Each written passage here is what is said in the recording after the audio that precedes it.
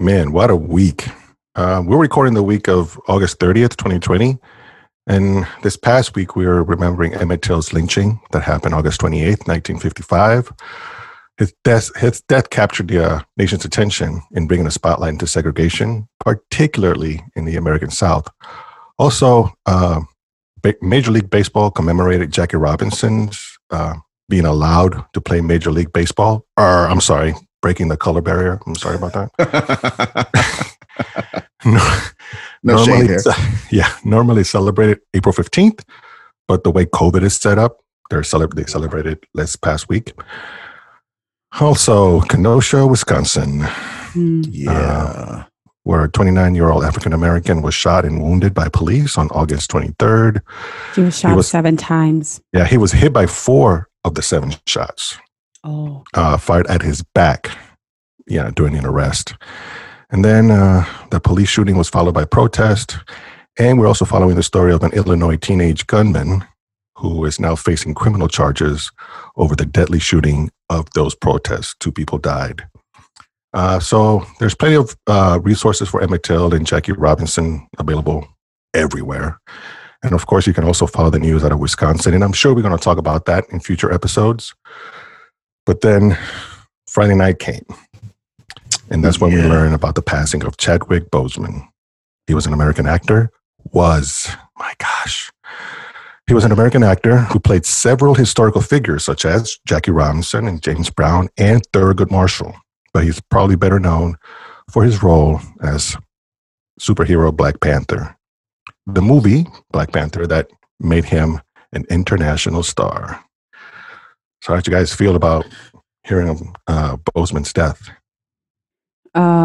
Okay, so I got home on Friday night and I got on Facebook, and I think the first post I saw was actually Abdul's post about it. And I was like, no, there's no way this is real. Like, this cannot be happening. And as I kept scrolling, I kept seeing more posts. And the first thing that I was thinking is, he looked so young. Right. Like, he looked so young. Like, I actually thought he was maybe closer to my age. 43. He just looked 43. so great. And I was like, man, like, he's so young. Then I realized that he had a wife, and then just thinking about the impact of Black Panther. I still remember when Black Panther was released, and I think Black people all over the world were thinking, we finally have our own thing. We are being represented where it's just us. And I think he really did a good job of just centering Blackness and centering Black stories and Black art. And man, we will miss him. We will miss him, and we will remember his impact. Yeah, that's absolutely right. And I was on like a phone call, a conference call. And so I didn't hear it till afterwards. But yeah, when I heard it, I felt some kind of way too. And I mean, it meant, Black Panther meant a lot to a lot of us because of all the reasons you said, Justine. And then also I thought about, one of the things that has been a refrain in our show has been finding places, people of color finding places to exist outside of white supremacy. Yes. So that, I feel like that explains in part the cultural phenomenon of the Black Panther movie for us. Because Wakanda was this place that existed for thousands of years and was untouched by white supremacy. Yeah. And so that meant something to us. That meant something to us. And so, when you hear the expression that representation matters, this is like a really profound example of that. So it meant a lot to me, and my son, and so my license plates have T'Chaka on them, and my son has T'Challa on them. Yeah. And so so and then we had the last thing is, so my son on his 18th birthday, we did a whole Black Panther theme for his 18th birthday. We decorated the house like Wakanda, and we got my son and his friends, they all were part of it. And so when he came in, he didn't know what was going on. When he came in, he came up the stairs kind of into our house, and here we all are kind of in the living room, and we're flanking the sides of the stairs, me and his friends and whatever. And so, and we're doing like the Wakanda Forever sign and kind of hunching our shoulders, like that whole thing when he comes up the stairs. So, I mean, yeah, it meant a whole lot to a lot of people. And so Chadwick Boseman was a phenomenal, gifted character actor. And so his footprint will not be soon forgotten. And now I'm just wondering what's going to happen with the MCU. What's going to happen with the Black Panther sequel. So the last thing I'll say on that before we open up a whole other can of worms is that I think in the comic book, Shuri is the next Black Panther. And I think they should cast Letitia Wright as the next Black Panther. And Wakanda already has plenty of Black girl magic with the Dora Milaje and even the Black Panther goddess herself is a female. So it's natural. Give Letitia Wright the nod and let's keep it moving. Yes. So anyway, I'm done with that. Absolutely. Yeah, definitely. He would miss much impact. I mean, the whole movie. Just that one scene where he's coming into the lab and he's giving the salute and the music's going. I'm like, come on, man. Right. I mean, anyway, yeah, we can talk about this all day. So, yeah, he will definitely be missed. Yes. Greetings and what's good, everybody. Welcome to the Christian Soldier Podcast, a social justice, faith-minded podcast featuring three friends from across the diaspora exploring life at the intersection of race, ethnicity, gender, culture, politics, and basically living while Black. I'm Abdullah Muhammad. I'm Andres Amador. And I'm Justina Kingy.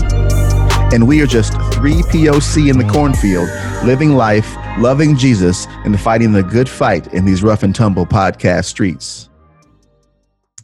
So welcome back, soldiers. Thanks once again for joining us in our virtual living room as we jump into part 2 of our 3-part series on decolonizing your theology. So once again, my name is Abdullah, and you can find me on IG and Twitter at DatDudeDullah. And so Andres and Justine, where can they find y'all? You can find me at Twitter at Andres_Amador. And you can find me on Facebook. Send me a message on there or post on my timeline. My name is Tina Akinyi. So Tina is my first name. My last name, Akin for Nigeria, YI. Bet. All right. So, and then as always, you can find all of our social media links and the ways to contact us in the show notes for each episode. And so last time, y'all, we talked about what is colonized theology, and we gave some examples of it. So in this episode, we're going to discuss what decolonized theology is and give you several specific examples of things you can do to do your own work. And at the end, we're going to give you each one call to action. We're going to suggest one thing that you could do to practice decolonizing your theology. So we're going to mention a lot in this episode. But don't be overwhelmed. So at the end, when we give you kind of a thing you can do, just choose one thing. And remember, you always have the show notes to refer to, and you can come back to those for reference as you get proficient in one area and you want to go pick up something new. So as I said, we have a lot to cover, and we want to keep it to one episode, hopefully. So we're going to get just right into it. So Justine and Andres, y'all ready? We're ready. Yeah, bring it. Let's get it. So the next track on the Christian Soldier mixtape is still called Losing My Religion, but we reached way back in the vault for this one. So like the old Blackstreet song says, it says, what we gonna do right here is go back, way back, back into time. So we're going to go back to 1991 and the REM mega hit Losing My Religion. So that was released some 29 years ago. Wow. 29 years ago as we record this episode, man. Ouch. And so, but I think it's perfect to our discussion on decolonized theology. So just check out just some of the lyrics and like, just imagine someone is speaking them. Oh, life is bigger. It's bigger than you, and you are not me. The lengths that I will go to, the distance in your eyes. And he says, oh no, I've said too much. I set it up. And he says, that's me in the corner. That's me in the spotlight, losing my religion. So he says, I'm losing my religion, trying to keep up with you. And I don't know if I can do it. But, oh no, I've said too much. I haven't said enough. And then one of the verse says, every whisper of every waking hour, I'm choosing my confessions, trying to keep an eye on you like a hurt, lost, and blinded fool. Oh no, I've said too much. I mean, I can go on and on. The song's amazing to me. So as we talk about decolonizing our religion, what better way to describe the situation that people find themselves in when they come to the conclusion that this whole Christianity thing could be the greatest scam in the history of time? Wow. So, I mean, think about like the trappings. We don't like causing trouble at all. Listen, we excel in grabbing the third rail and holding on with both hands. Yeah. So I mean, okay. So think about like the some of the trappings of Western Christendom, right? The white supremacy, the sexism, the racism, the homophobia and transphobia, and the theological, historical, and ecclesial amnesia that just makes folks want to bounce. And so, like, for example, looking back on our Nick of Time episode, and like I said at the top of this one, it makes things like agnosticism and atheism really compelling. And it's why Black folks join the Nation of Islam. They joined the Shrine of the Black Madonna, the Moorish Science Temple, the Black Hebrew Israelites, the new Black Panther Party, and the 5% Nation, all of that.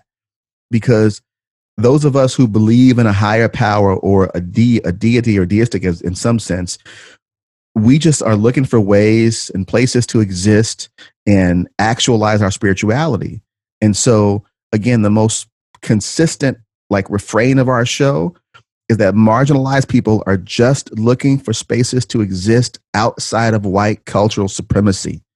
And so we just like, we're looking for spaces free of that from the LGBTQIA plus community, for, you know, sexism and on and on. And really people just want to be. We just want to be. So, but like Michael Stipe, I've said too much. So Justine and Andres, what y'all got? Nice. Good job. Well done. Now, here's the thing, though. On doing a little bit of research, I know because I was listening to you recite the lyrics, and it fits perfectly with what we're talking about. But the thing is, ironically enough, if you re-listen to those lyrics, what the lead singer, Michael Stipe, said is that the lyrics, they're not about religion. It's a Southern expression, and they're from Georgia. REM is. Yep, that's good. So, that's good. But here's the thing. It refers to losing one's temper or civility or feeling frustrated and desperate, which matches with what we're talking about. But what he was saying is, remember the song Every Breath You Take by The Police? Mm-hmm. Oh, come on now. That's like a classic joint. Of course I remember that one. It's the same idea. It's being obsessed with someone else. So that's his thing about losing my religion. So I thought that was interesting. But the lyrics themselves, I mean, if you want to focus in on what we're talking about, I think they fit. It just happens that according to the person who wrote the song, it wasn't about religion, which is interesting. So it was about relationship though, right? Yeah, about the same idea of like every breath you take. You know, I'll be watching you every step you take, every move you make. I'll be watching you. It's being obsessed with somebody else and losing their religion, losing their civility, being desperate, being frustrated. That, which can still be said about being frustrated about religion and Christianity. So you just taught me something new. I never knew that about the song. I never knew that. But I think Wikipedia can be your friend. The interwebs. Yes. So, but yeah, and I think you're right. The double meaning there, I think, still is really good. Yes. I think it works both ways. Actually, definitely. Oh man, I think for me, like the second verse really stands out. That's me in the corner. That's me in the spotlight, losing my religion, trying to keep up with you, and I don't know if I can do it. Yeah. And, you know, in our last episode, we said that the theology that a lot of American believers have believed is very whitewashed. And for people of color, and in a lot of spaces for women, no matter how hard we try to fake it and mask it, we cannot do it because we are otherized and we are viewed as an aberration. And I think for me, this song, like the lyrics they are on point for decolonizing our theology. Yeah. No, I agree. Like I said, it's just interesting that if you view it as a desperate romantic. And well, think about it this way. I mean, we are in love with Christianity and the idea behind it. We are desperate for it, and we are frustrated how it's been misused and abused, and we would like it to be a certain way. So anyway, I think it still kind of fits. So, all right, let's keep it going, folks. So like we said before, there's two basic things that we want to cover in this episode. One of them is, what does it mean to decolonize your theology? And then the other thing is, what specifically can all of us do to begin the process of decolonizing your theology? So Justine, why don't you kick us off? What does it mean for you to decolonize your theology? Okay, y'all. So when I think about this question, I think context matters. And in our last episode, Andres really talked about this, about how our viewpoint and our worldview informs how we view God and how we view the gospel. So I want to share with you guys a very quick, maybe a personal example. I grew up in Kenya, and when I was growing up, the prosperity gospel was the in thing. Literally every preacher, every church I went to was talking about name it and claim it and prosperity, and God wants to give you all these things. Now, when you think about it, God is a giver, right? He's a provider. But I think sometimes our context can cause us to have a very limited view of God, and it can really cause us to put God in this one box. Yes, God is a provider, He's Jehovah Jireh, but He is so much more than that, right? He's so much more than that. Now, all that to say, a colonized theology gives us a very, very minuscule scope of God.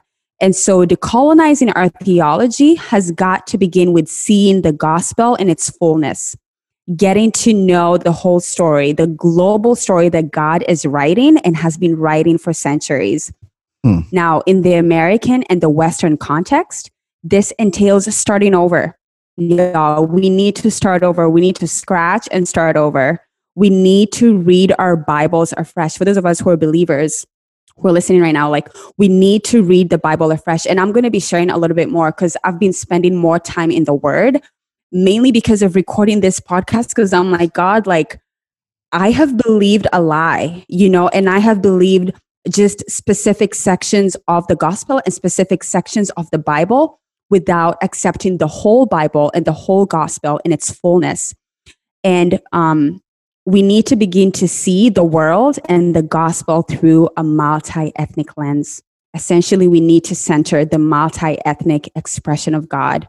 And this entails uplifting the voices of the marginalized, be it women, widows, orphans, immigrants, and people of color. This will mean scratching how we lead sermons, how we read and teach the Bible, the songs we sing, and how we lead those songs, how we do Bible studies, right? And the praxis by which we apply the word of God. And I want to just dive in real quick into one example that's very personal for me, and that's worship. I love worship. I lead worship at my church. And I think for all of us, like, I think of this kind of like as love languages. I think we all have different ways by which we connect with God. And for me, I just connect with God through music. Man, I just love music. And I would say we need to decolonize our worship, because ultimately our worship does inform how we view God. So if all you're listening to is white contemporary music, that's giving you a very limited scope, right? That's giving you a very limited scope of who God is, right? And here's the thing. I lead worship again, and a lot of white contemporary worship is, God, you are good to me. God, you are merciful to me. God, you have saved me.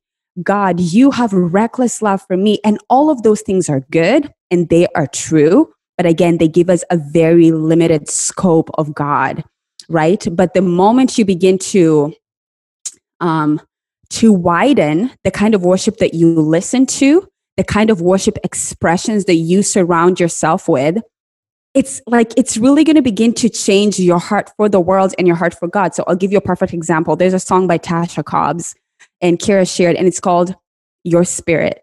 And that song says, not by might, not by power, but by your spirit, right? That song doesn't necessarily talk about me and my needs. It's saying, Father, I need you to empower me through your spirit, because life is hard right now, right? And so again, like I would encourage all of you who love worship, and Abdul actually challenged me in this, take about a month and listen to worship that you would otherwise not listen to. So for me, as an African woman, I am beginning to listen to Asian American worship, right? I'm beginning to listen to Asian American worship, and I'm listening to more African American worship. And that's changing. It's changing my scope, because I'm able to listen to different voices and I'm able to center different experiences. Ooh, See, you went there. Yeah, you went there because, like, okay, you mentioned like kind of the me focusedness of all of the, kind of the CCMs and the Hillsongs and the different kind of, and which, as you were talking about that, what the first thing I thought about was, yeah, that completely fits this personal Jesus narrative. Mm-hmm. Like that completely fits the Jesus is my personal Lord and Savior, which we don't find. Yeah, just for me, which we don't find in the pages of Scripture. We don't. I mean, we are saved as part of God's saving work. Yes. But not because of it's something for us personally, if that makes sense, right? So the focus isn't on us, it's on Him. Mm-hmm. So that's really good. And then like you said, so and this is advice I give a lot of people when talking about decolonizing your music and your worship. If you spend time listening, as Justine said, if you spend time listening to traditions other than your own, and like don't listen to anything else for a month, just like you said, right? Just bathe yourself in the experience of someone else's experience as much as you can musically for a month. Yeah. And what that will do, like even like if you don't change anything in your current set list for every single Sunday that you're doing, what it will do is it will change your sensibility for musical timing. It will change your sensibility for riffs and runs. It will change the way you play notes and chords. It might even change the structure with which you construct the music, and make it and give it just kind of a different flavor. And I mean, if you do that, I think that's one way of decolonizing your worship. I mean, we could spend probably a whole episode on just this one. Mm-hmm. But I think that's one where we experience the most colonization. I remember talking to a brother from Cameroon about how when missionaries came and they showed up in this really, really vibrant, expressive tribal worship culture, and these dudes showed up with 6-string guitars singing love songs to Jesus. I mean, man, ain't nobody got time for that. And so they not only brought the word of God, they brought their cult. They imported their culture to that group. Mm-hmm. And so, I mean, that to me, like those kind of things just really grieve my heart and grieve my spirit, Yes. So again, we could spend a whole episode on this, but do some serious work to decolonize and deconstruct your musical theology, because it's part of what you're teaching your people every single Sunday when they are in the pews or in the seats listening passively. Mm-hmm. Yeah, I'm reminded of a song, Not Just For Me, from Common Hymnal. And the whole idea is the chorus says, Jesus, you're not just for me. So yes. This whole idea of individualism, again, which I bring back from the previous episode, it's that Western European philosophy of the individual above everything else that has crept into our theology. And that's one of those things that we definitely need to decolonize. I also want to bring back a little bit, again, like something that I said from last week, the idea that Christianity is political. I think we run away from issues of the day because we want to say, oh no, that's political, and we don't get into that. Well, we do get into that. We are, I don't want to just say that we're just a political philosophy, because it's more than that. But at the same time, it is. I mean, all these conservative, liberal, Republican, Democrat, they're all just trying to answer the question, how do we organize ourselves as society? How do we deal with one another? And Christianity has an answer for that. So I want to reemphasize that a lot, actually. And another thing to decolonize, so I was thinking about is sometimes Christianity will call you to be unpatriotic. And I'm talking in the American sense. Ooh. Because, I mean, think about it. Don't hurt them. Don't hurt them. I mean, think about it. All nations have borders, right? Christianity doesn't have borders. The United States is concerned itself, and it's part of this debate. It concerns itself with us versus them. Who's in, who's out. But then as Christians, we go, oh, there's no Jew and Gentile. But here we are concerned of who's in and who's out and all that kind of stuff. The nation also demands an allegiance. So, we put our hands on our heart and we pledge allegiance to what? A flag? We're that small now? We're that small? No, we're way bigger than a flag. You know what I mean? So, and I'll keep this short. Just, I mean, another thing is it's also the way we talk about the American value of strength and courage and whatnot. And there was a tweet, I don't know how long this was, but it read, I don't follow a meek and mild Jesus. I follow a bold, strong, and courageous Jesus, right? Well, that's just a misunderstanding of the word meek. We think that meek is about being a wimp and being soft and just mushy and whatnot.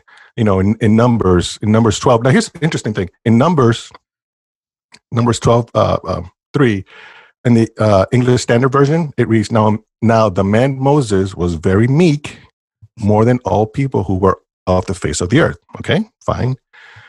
In the Christian Standard Bible, it says Moses was a very humble man, more so than anyone on the face of the earth. Now, Moses wasn't weak. Okay, Moses stood up to Pharaoh. He actually argued with God. He led the Israelites. Come on. So there's no weakness in Moses. There's no weakness in Jesus. Yes. Right? So basically, the idea of meek in the Greek is when you control all the energy that you have within you. Right? That's yes, the best the way to explain. Yes. It's look, meekness for the Greek, in the Greek, is self-restraint. It means, remember when the disciples were saying that, oh, Jesus, like some city, I forget the city, and they said, oh, shall we send lightning to them? Remember that? Yeah. Okay. I always found that so interesting in that passage. I was like, wait a minute. These guys have the ability to bring some lightning to some folks into a town? So what does Jesus say? Good. No. Okay. That's restraint. That's meekness in the Greek sense of the word. Interesting. It's also where we get turning the other cheek. The reason you can turn the other cheek is because if Jesus is telling you that you can turn the other cheek, I take that as you have the ability to do some damage to this person if you allow your impulses to take over. That's where restraint comes in. Wow. See what I mean? Yeah. And in the Jewish part, it does talk about humility the way we understand it. So just the sense of that, the idea that meekness is soft and we shouldn't do that. And like this, whoever this person was saying that I'm not going to follow a meek Jesus. Well, Jesus was meek. You're just going to have to deal with that. Okay. You're just going to have to handle a meek Jesus. So that's some good stuff right there. Just one more thing. And then I'm about these. Oh, I know it's political season and we're recording this late in the fall, getting ready for elections and whatnot. And I just got to say, man, if if your Christianity fits nicely into one party, I gotta question your Christianity because it shouldn't. We should be politically homeless. Oh, I mean, if one party the ribs answer, again, you working them ribs. Right. If one party can answer all your questions about not answer all your questions, but like, oh my goodness, everything I believe about Christianity fits into this party or that party or what? No, it doesn't, and it shouldn't, and it can't because it's bigger than that. It's way bigger than that. Okay, I want to get off the soapbox. See now you're the one off on a thing. My goodness. No, that's forever. That was really good though. Yes, you couldn't be more right. So I think and actually before I get there, I want to come back to something that we discussed last week. We're talking about Black liberation theology last week. And Andres mentioned that, for example, so what has come to be known as Black liberation theology actually came from Latin America and the theological tradition of Latin Christians. And it was just kind of liberation theology. It didn't get this negative connotation to it until it became, quote, Black liberation theology. And so I want to just, say a couple of things about kind of the advent of Black liberation theology and how that fits into our colonized, decolonized conversation. So to clarify Black liberation theology, it's a theological perspective that comes from, again, African American biblical scholars and seminarians, really. And so what it does is, just like liberation theology in the Latin context, it contextualizes the Christian experience for Black people to try to provide some scriptural framework to help us overcome the effects of systematic, and that is to say, social, political, religious, and economic oppression and injustice. And so, because it comes from, so like, for example, James Cone is seen as one of the, or if not the father, but one of the fathers of Black liberation theology. And so he called it a rational study of the being of God in the world in light of the existential situation of an oppressed community, relating to the forces of liberation, to the existence of the gospel of Jesus Christ. So that's how Cone himself defined Black liberation theology. Now, the thing that I wanted to say here is that there is an inherent problem with calling it Black liberation theology, because people knock it and try to say that it contextualizes the Black experience in a way from proper, quote, systematic theology or regular theology. So, I mean, catch that, right? Yeah. So Black liberation theology is a diversion from theology. No, say it right. It's a deviation from what? From white theology. Okay. Yes, it's a deviation, and that's my point. So because of the construction of this thing called whiteness, it defines what, quote, theology is, and the assumption of what that is, and the assumption of what it is not. I mean, come on. So that inherently, one could make the very strong argument that the term theology itself is a white supremacist term. Oh, wow. Okay, you're gonna have to let that marinate for a little bit. Yes. So I'm not even, let that one sit. So, but think about the problem with calling it Black theology again. So is that A, it wasn't given that term by Black folks. And B, it assumes that only Black people or Native or Latinx people have context. Men.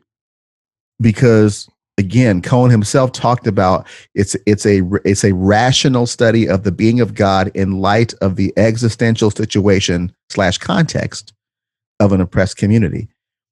So to call it Black liberation theology assumes that only people who aren't the majority culture have context. It assumes that white is normal. Yeah. So think about the racist idea in that. So because it assumes that white is baseline and white is that which is normal and white is that which is standard, it tries to really hide whiteness in plain sight. And it tries to convince people and actually gaslight people into thinking that white theology isn't also contextual. So, I mean, just think about the arrogance and the brazenness in that. Yeah, but if you read it just on the surface, the term Black liberation theology, only Black or Latino or brown or whichever need liberating also? Yes. It's the original. Yeah. Wow. It's the same math as Black Lives Matter. People hear Black Lives Matter. Oh, well, so do white lives and blue lives, and we down the rabbit hole on that one, right? But it's the same calculation. So, but to come back to what decolonized theology is for me is, I think overall, decolonized theology means, and decolonizing your theology means understanding that the theology that we have or that we pass down always occurs in a sociological context. Always. Right. So good. So if I could, I want to give a little bit of long division on that, because what I mean by sociological context, I mean 4 things. So the first thing I mean is understanding that the contributions of what we call theology always seems to come from people who have come to be called white. Right. And when it hasn't, we often assume that it did. So I'll give you some examples of theological figures of color and their contribution later in the episode. But when I mention those names, many of you will have assumed that they were white or of some ethnicity of Europe. So the second thing that I would say is that what I mean by sociological context is that we actually must get really skilled at seeing white and seeing whiteness. Mm-hmm.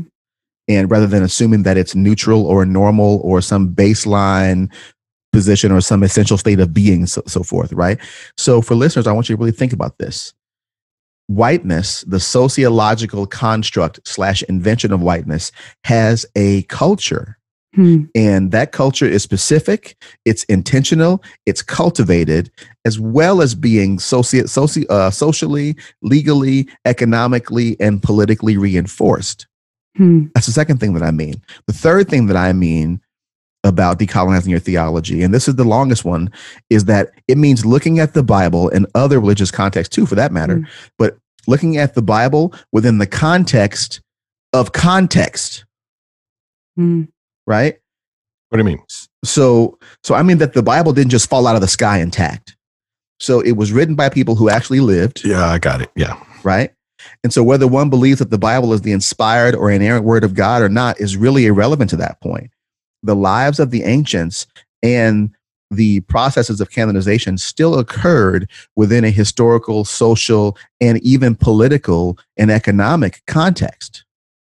So it wasn't this high-minded theological thing that became the canon. There was politics involved in that. And so, for example, like think about the recognized canon of scripture that we have in our hand, whether you're Jewish and read the Hebrew Torah, if you're Catholic or Protestant, if you're Muslim or Mormon, no matter what translation or what iteration of the text that you venerate, that text was written, compiled, translated, distributed, and taught. Or it was taught from a certain context, and that context was structural, cultural, political, social, historical, anthropological, philosophical, and theological. That's what's all in that context. And that context always has a purpose, and it always has an agenda.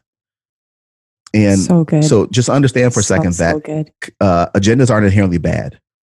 So we only view them that way. The idea of an agenda itself is really amoral. And so it's the practitioner of the agenda that gives it social meaning. So for example, Mother Teresa of Calcutta had an agenda. Gandhi had an agenda. MLK had an agenda. Malcolm X had an agenda. Shirley Chisholm, Fannie Lou Hamer, the recently departed Representative John Lewis and C.T. Vivian, they all had agendas. And so did Joseph Stalin, Adolf Hitler, the states that seceded from the Union in 1860 and 1861, the founders of the Southern Baptist Convention, and the kid who shot the people in Wisconsin, and the students who burglarized and vandalized one of the residence halls of buildings on Iowa State University just last weekend. They all had agendas. Even our current authoritarian in chief has an agenda. we're not going to go too much into that one, but I'm just going to be completely honest about my personal feelings on this. His agenda is profoundly dangerous. So I said that decolonizing your theology meant 4 things. Like there was 3 things I gave you. Here's the 4th, and then the last one is pretty short. And so lastly, it means that the context of theology has often been explicitly and always has implicitly been to serve the interests of people who have come to be called white people. So those, to me, that's what I mean about what decolonizing theology means. It means understanding those 4 things I just laid out. So I know that was long-winded, and I'm really sorry about that, but I feel like I had to say it in that way to make sure people really understand exactly what people of color are reacting to and what we're opposing when we talk about decolonizing our theology. So good. Yeah. So good. Yeah. And those 4 points will be in the show notes. People look back and they absolutely will, because nobody's going to remember all that. So good. Y'all, we have discussed a lot. Goodness, when I think of what Andres shared, when I think of what Abdul shared, that's a lot to take in, right? And so we want to just have a Selah moment, a moment of rest to just ruminate on what we've talked about today. And this also means that it's time for our liner notes segment. And this is where we take a short break from the fight and talk about a song, a piece of art or culture, a book, literally just anything that is feeding our spirits at the moment, anything that's inspiring us and giving us life. So, Andres, what's been feeding you lately? So there's the hit Broadway musical, Hamilton, right? I'm sure a lot of people have heard of it by now. I've never heard of that. Yeah. I saw it here in Des Moines. It was great. It was awesome. And then it's also on Disney Plus. So if you got Disney Plus, I recommend that you check it out. But then in 2016, the Hamilton mixtape came out. And that's where a bunch of rappers and R&B singers, and they were inspired by some of the songs in the musical, and then just took off with their own version of it. Well, the one that's giving me life is Immigrants That Get the Job Done. And it's got a great old school hip hop beat. And it's got, I'm trying to look for it where I lost its place. And it's got Canadian rapper Kanan. I hope I'm saying that right. Kanan? Kanan.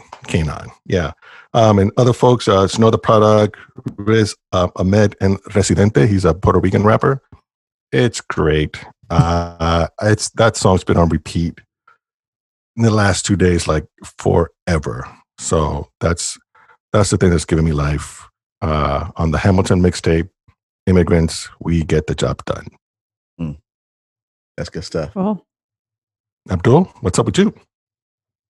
Anything? Your kids again? Some other story about your kids? Here we go. See, everybody about the jokes today. I'm gonna stab you right now.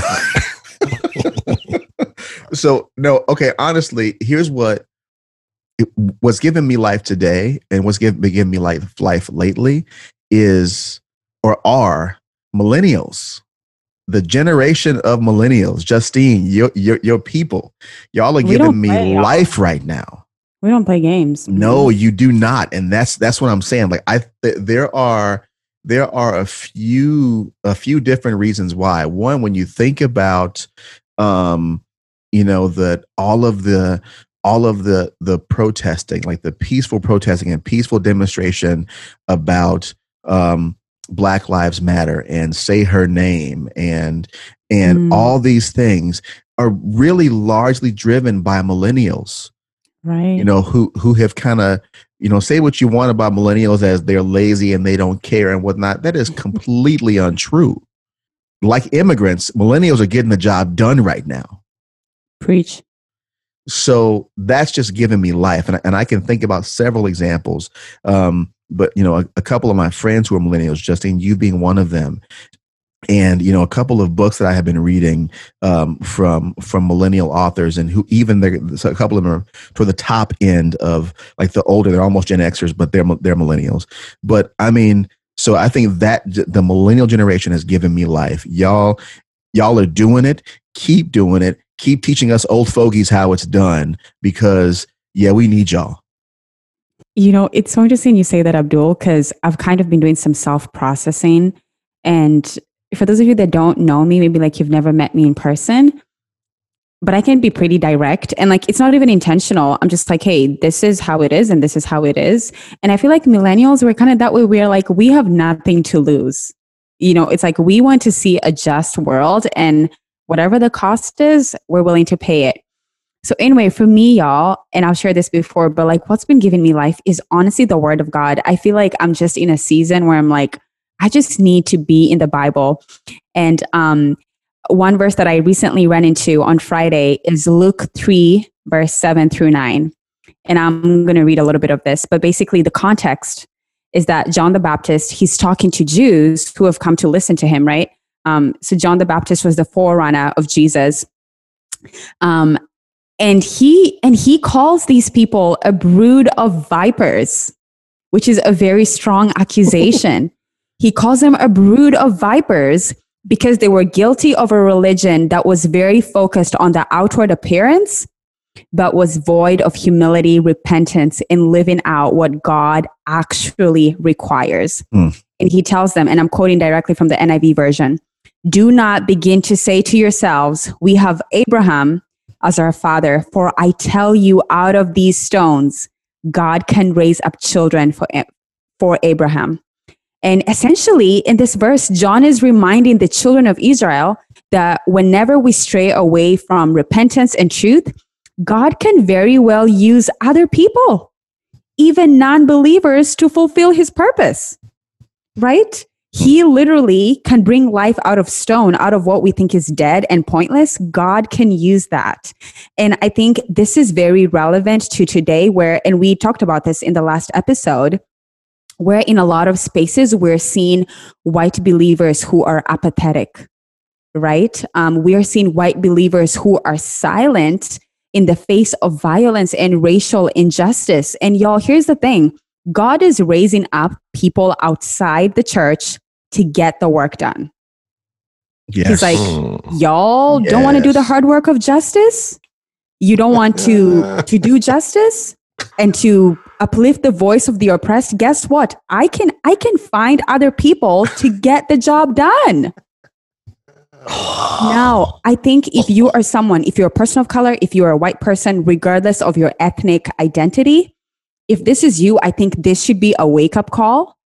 If you are someone who is doing the hard work and you look around you and you see a lot of apathy, this should give you hope, right? So for me as a believer, when I look around me and I see, now I have a lot of white friends who are really doing the hard work of seeking justice and loving mercy.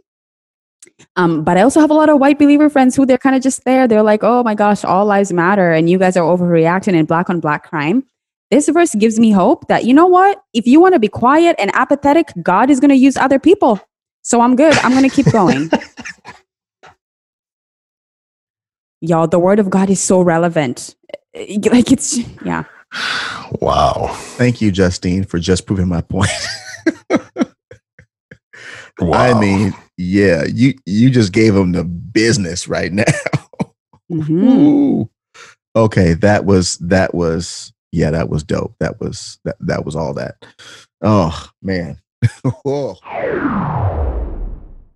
Okay, so Justine, man. All right, so let's get back into it, y'all. We were discussing what decolonized theology means, right? And so and we gave you some examples of decolonized theology. And part of the reason why we're making this series is to equip listeners with some very specific, tangible examples that folks can walk away with and explaining some terms. And so what we're going to do now is, so So Jay, what are some ideas that you have that stick out to you as specific examples one can do to begin the process of decolonizing their theology? Okay, man, I feel like there's so many things that people can do, but y'all, here's the thing, okay? There are things that you cannot learn at a distance. If you are someone who is ethnically privileged in America, aka you are white, or you have come to be called white, there are things that you cannot learn at a distance. So what I would encourage you is to look around. Who are your friends? Right? Who do you have at your dinner table on Saturday nights? And ask yourself, are these people who look just like me, who have the same ideas, the same political views, the same socioeconomic status? You can read a billion books. You can go to conferences. And white people, y'all love to read books. Y'all love to go to conferences. And that's good. And you love podcasts. Oh, she got it. Oh, that's good. That's good. But here's the thing. Oh my gosh. It changes. Something happens to you. And I think Andres might have one of you mentioned this, maybe like a few minutes ago, but it changes you when you do life with someone and you can listen to their stories, right? It pierces you. It does something to you and you are ruined forever. My story of actually coming into racial justice, part of it is when I was in grad school, I had a lot of African American female friends and they shared their stories with me and that changed me. Right? That changed me. So I would encourage you to get out of your echo chambers and find you some people of color who you can learn from. Now, I'm not saying to go and make friends because they can teach you, but the context of friendships and relationships is that when you're doing life with people, personal stuff just comes out and you start sharing life and you're really able to bear the burdens of people that are oppressed. And one quick thing, y'all, again, I'm going to give you guys just a second Bible verse that I've also been thinking about. Psalm 137. The worship leaders are going to love this. So Abdul, I hope you're ready. Psalm 137. And I'm going to start from verse 2. This is from the NIV version. Actually, I'll just start from verse 1. By the rivers of Babylon, where we sat and wept, when we remembered Zion, there on the poplars, we hang our harps. But there our captors asked us for songs. Our tormentors demanded songs of joy. They said, sing us one of the songs of Zion. How can we sing the songs of the Lord while in a foreign land? And y'all, like when I think of that verse, I think in a lot of spaces, people of color, we're being asked to be happy. We're being asked to, sing songs and be happy and be merry and watch movies and do all these things. And dude, just stop being angry. But Abdul just mentioned this. There is a reason why people of color are angry. And if you're living at a distance, if you're living a segregated life and you are an American of European descent, then maybe you're never going to understand that anger, right? Again, there are things that you cannot learn at a distance. I would encourage you to begin to surround yourself, immerse yourself in spaces that are not saturated in whiteness. It will change you. Yeah, it's super good. Yeah, that was really good, Justine. And actually, I'm on the lines of what you're talking about. My suggestion, my recommendation is just to think about how we, and I'm saying we, even the three of us, have been complicit in white body supremacy. And I mentioned this last time, is the books that we are reading, and I'll confess myself, what books am I reading? What's the music that I'm listening to? Because the same thing as you, Justine, when I started listening more to Christian music, it was white, what we call CCM, Christian contemporary music. And interesting, like your talk, Abdul, on Black liberation theology, Christian contemporary music, and yet you don't hear hardly any Black, brown, indigenous voices in that genre of music. But anyway, yes, is how are we participating? How How are we continuing the cycle? It's just to really pay attention to how much, and I'm talking about in the American context because most of our listenership is in the United States, with growing in several other countries. So we're speaking to some of your issues at some point too. No, and right, and the thing is actually it applies to all of us worldwide. Is how much of, let's say, America are we bringing into the text, and how much we need to take out of it. So that example about individualism, that example about vocabulary like meekness and other things that are found in the text, we need to remove our Americanness from theology. We need to remove that Western, like I was talking about, classic liberal, all those different theologies, all those political theories, philosophies out of the scripture. It didn't exist when it was written. It didn't exist at that time. So go back to the purity of the context of the gospel and the time where these letters and these accounts were written, and remove all the excess from theology. I was at a conference a long time ago, pre-COVID, of course, and somebody said, if it's not going to be in heaven, why are we holding on to it now? Right? Let it go. Ooh. Let it go. You know what I mean? One of those things could possibly be a lot of the stuff around the concept of America and Americanism.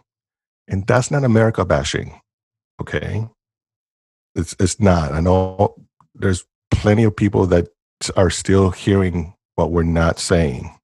Yes. And we don't want to do that. But if it's not going to exist when Jesus comes back, why not just let it go now? Just let it go. Yes. Very good. Very good. Man. So we are just like the boxer got somebody in the corner. We're working the ribs on this episode, y'all. So, I mean, because this, like we shared in some of our personal examples, right? Colonized theology just does a number to you. And whatever it does to you culturally or psychologically, the net effect of it is it hampers your interaction and your encounter and your relationship with God. That's why it's important to us. That's the only reason why it's important to us. Mm-hmm. We care that you experience the fullness of God in the way that you were designed to. And I'm talking specifically to Christians right now. That's our end game for you, is we want you to experience the fullness of who God made you to be and experience the fullness of the relationship with Christ without all the trappings of all of this other stuff that has come to be oppressive for people. And for those of you who aren't Christians and don't, subscribe to those teachings, we want you to hear that it is not the Bible that is oppressive.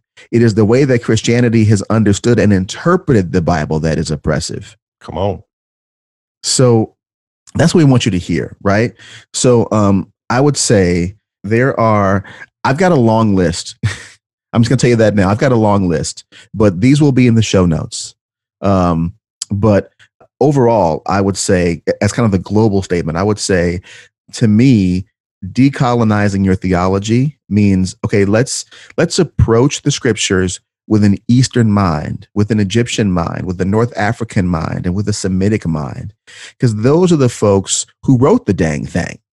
Mm-hmm. So like I said, I've got several different things, but I think I have 7. Okay. So I've got 7. So the first one is realize that Europe and Europeans did not invent theology, like we mentioned before, right? Whether it's Jewish, Christian, or Islamic, it was the translator, it was the transmitter, it was the interpreter for the theology that was already established in the sacred text in other languages. So theology really is our system of invented rules based on that. So that's what that is. Those rules aren't all bad, but we must be aware of the programming we're receiving when we encounter them. So, for example, my tradition, Reformed theology, as a system, is bathed in white cultural supremacy misogyny and normativity, white normativity. And so that's the first thing. The second thing is understand that colonized theology, like I mentioned in the last episode, really focuses on the teaching of Paul rather than the teachings of Jesus. So I won't say more about that one because I talked about that in the last episode. The third thing is to decolonize your theology. So do some work to understand that Western theology attempts to really de-Africanize and anti-Semitize the scriptures, or take the Semitic influence out of the scriptures. So, like, we don't always remember the fact that the prophets of the Christian scriptures were all ethnically Jewish and didn't really intend to establish a faith that was completely different than Judaism. Fourth thing is we have to reclaim biblical figures and early church forebearers to their native lands and to their native regions. Okay? So I'm going to give you just a few names on that. These are names that we commonly associate with being Roman or white. Like I said earlier in the episode, when I mention these names, you're going to remember that you assumed or that you were actively taught that those folks were white, or that those folks were of European descent, because white didn't exist at the time that they were alive. Okay? So here's just some illustrations here, right? Moses, in the scriptures, Moses was born in Egypt. Okay, so Moses was an Egyptian. He was a Hebrew guy born in Egypt. So he was a Hebrew Egyptian, right? He wasn't Charlton Heston, for those of you who've seen the classic Ten Commandments film. Okay, Simon of Cyrene, the man who carried the cross for Jesus, was a Libyan. He was Cyrene and was in modern day Libya. Justine talked about this in her liner notes for a few episodes ago about just God speaking to her in representation in the scriptures. Thinking about whenever you read in the Old Testament, the land of Cush or the Cushites or the Cushite kingdom, right? The Cushite kingdom is mentioned 57 times in the Old Testament. Cush is in Africa. It's modern day Ethiopia and Eritrea. Okay? The land of Havilah, also mentioned in the Bible, right, is associated with the country and the region of Sudan. Mm-hmm. So, like I said, decolonize your theology, decolonize decolonize your geography that informs your theology, right? The woman Hagar, the mother of Ishmael, kind of the progenitor of the Arab race, so to speak, right? Hagar, Abraham's concubine, Sarah's maidservant. Hagar was Egyptian. The woman mentioned in the Song of Songs, which some scholars think is a woman named Abishag. Abishag was described as dark and ruddy in the beginning of Song of Solomon. I remember, yes. Right? So good, dark and ruddy, so good. And that was at the time. That was how people referred to folks that had African skin. So very entirely possible that the woman referred to in the book of Song of Songs or Song of Solomon, depending on your translation, was an African woman. So let's talk about, sisters, if you're listening to this, let's talk about the beauty that is mentioned about you in the Bible. And by the way, the Song of Solomon is said to be part of the love story about Solomon himself and his courtship with this woman who was possibly African. Come on. Preach, sir, preach. And he describes how beautiful she is.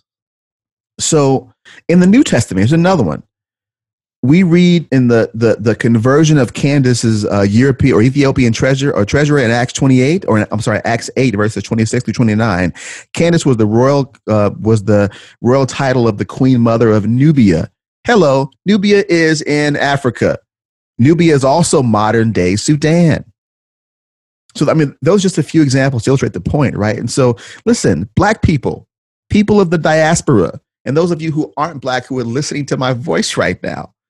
But to my folks, to my African American, my Black folk, my kinsmen in the flesh, my Afro Caribbean, my Afro Latino and Latina people, you are fearfully and wonderfully made in the image of the Almighty God of the universe. That's right. And I really need you to see that Christianity is not the white man's religion. It has just been co-opted to serve the needs of whiteness. And so the actual Hebrew and New Testament scriptures are incredibly beautiful. And I just want you to see yourselves in them because you're there all over the place. So if Christianity, again, is not your tradition, that's completely fine. You still have inherent worth, beauty, and majesty, obviously. But I'm talking to my people right now. And if you have a criticism, you just address the criticism. Okay, it's the interpretation of the book. Yes. That's led to all this. It was never in there. Yes. So the entire construction of whiteness itself, again, is meant to be a gaslight from having you realize how valued you are to humanity. Okay. Now, all my points aren't very long. That's just the first one. So I'm going to move through these, but I just want you to understand that. But think about some of the names, right, that we think about when we hear these names, we think they might be white. Tertullian, Augustine, Athanasius of Alexandria, Origen of Alexandria, right? So those four folks, Augustine, he was Saint Augustine of Hippo. Hippo is in Libya in North Africa. Okay, we get the idea of just war and just cause for war that's still used in our foreign policy and in our military policy and in military academies today from this North African man. So Athanasius of Alexandria, also born in Alexandria, which is, by the way, Egypt, as you guys don't, if you guys don't know that. Okay, he was called the Black Dwarf. Dude was called the Black Dwarf. So another one, Origen of Alexandria, also in Egypt, obviously. So, I mean, these are just people who are central figures to to modern Christianity, right? Mm-hmm. So Tertullian is who we get the idea of the Trinity from. Tertullian was from Carthage. Carthage is modern day Tunisia. Wow. Yes. He was a Berber. The Berbers lived in these scattered communities across Morocco, Algeria, Tunisia, Libya, and Egypt. Okay. And so the idea from studying the scriptures, the idea that has come to be known as the fact that God exists simultaneously as Father, Son, and Holy Spirit comes from this North African Carthaginian. Wow. So to move on here. So good. But realize again that the dominant frame for Western Christianity is control. Also realize that control is unbiblical.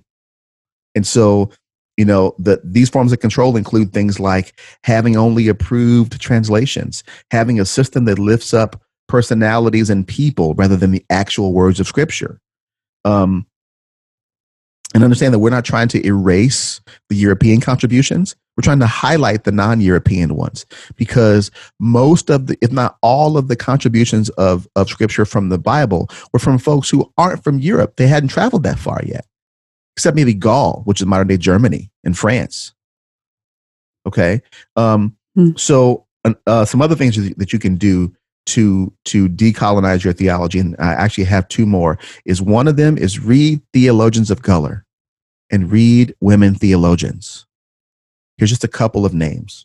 James Cone, which I mentioned before, Octavia Albert, Carl Ellis, Charles Octavius Booth, Lisa Fields, Lemuel Haynes. There's so many more theologians of color that you could read.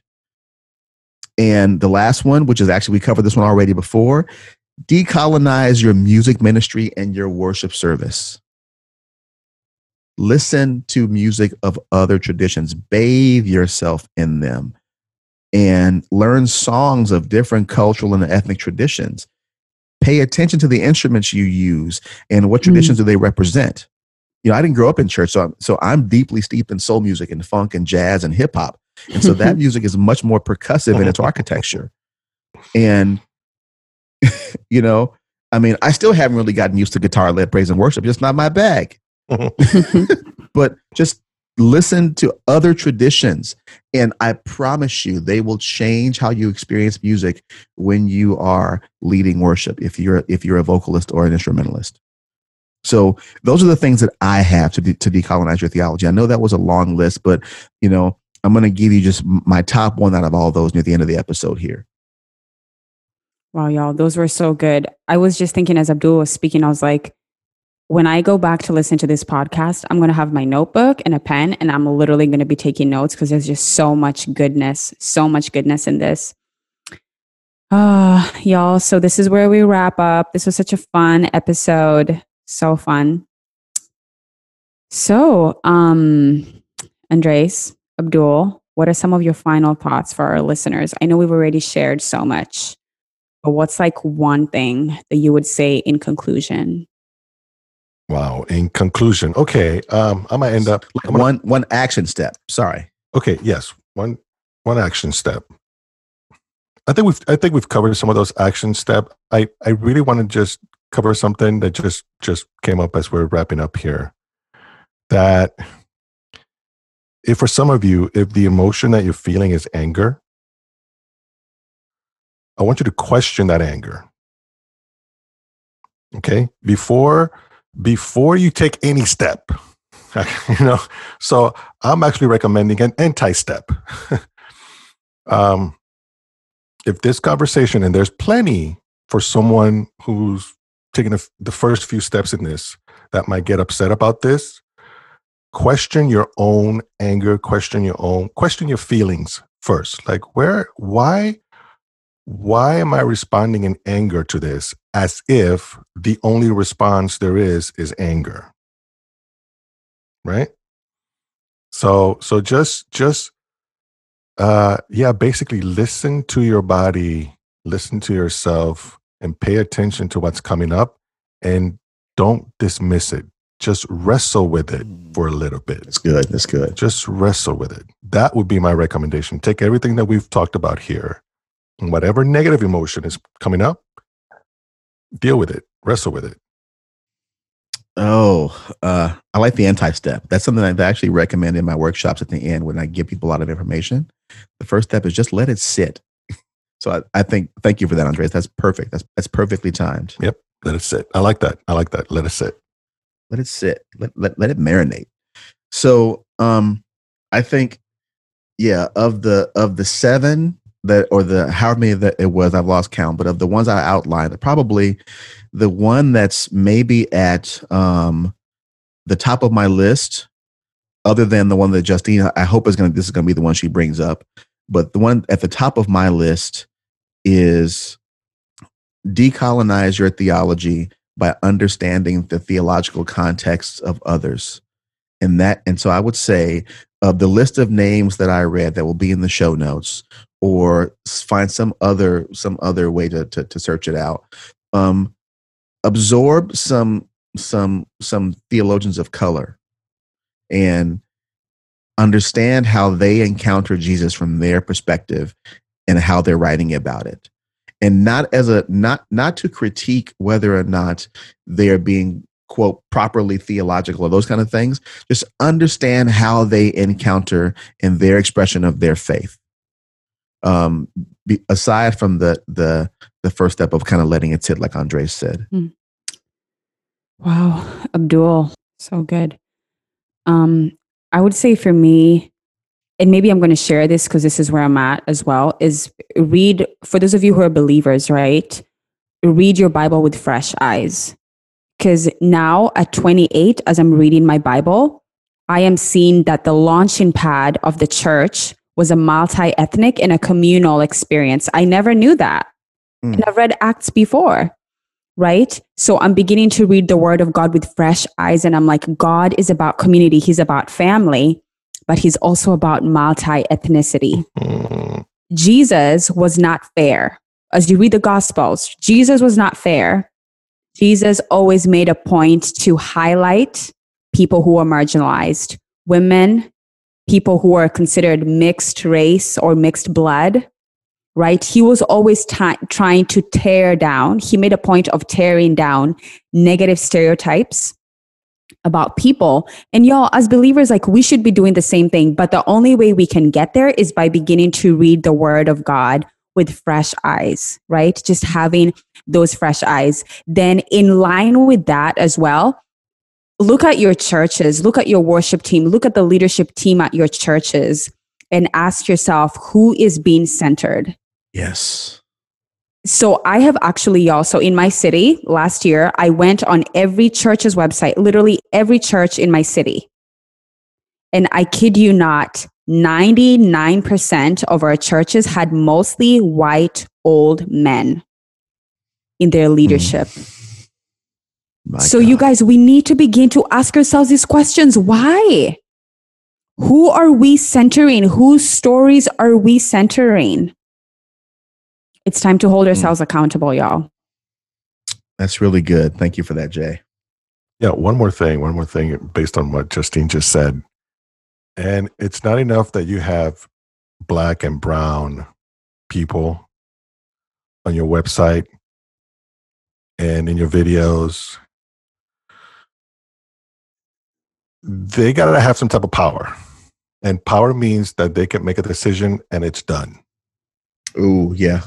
So it's not just what looks good on the screen, is what actual voice do they have? And can things be done with that different voice, that different perspective? That's really good, because one thing I have observed from evangelicalism after 20 years is that it loves diverse faces. It does not like diverse voices. Yeah.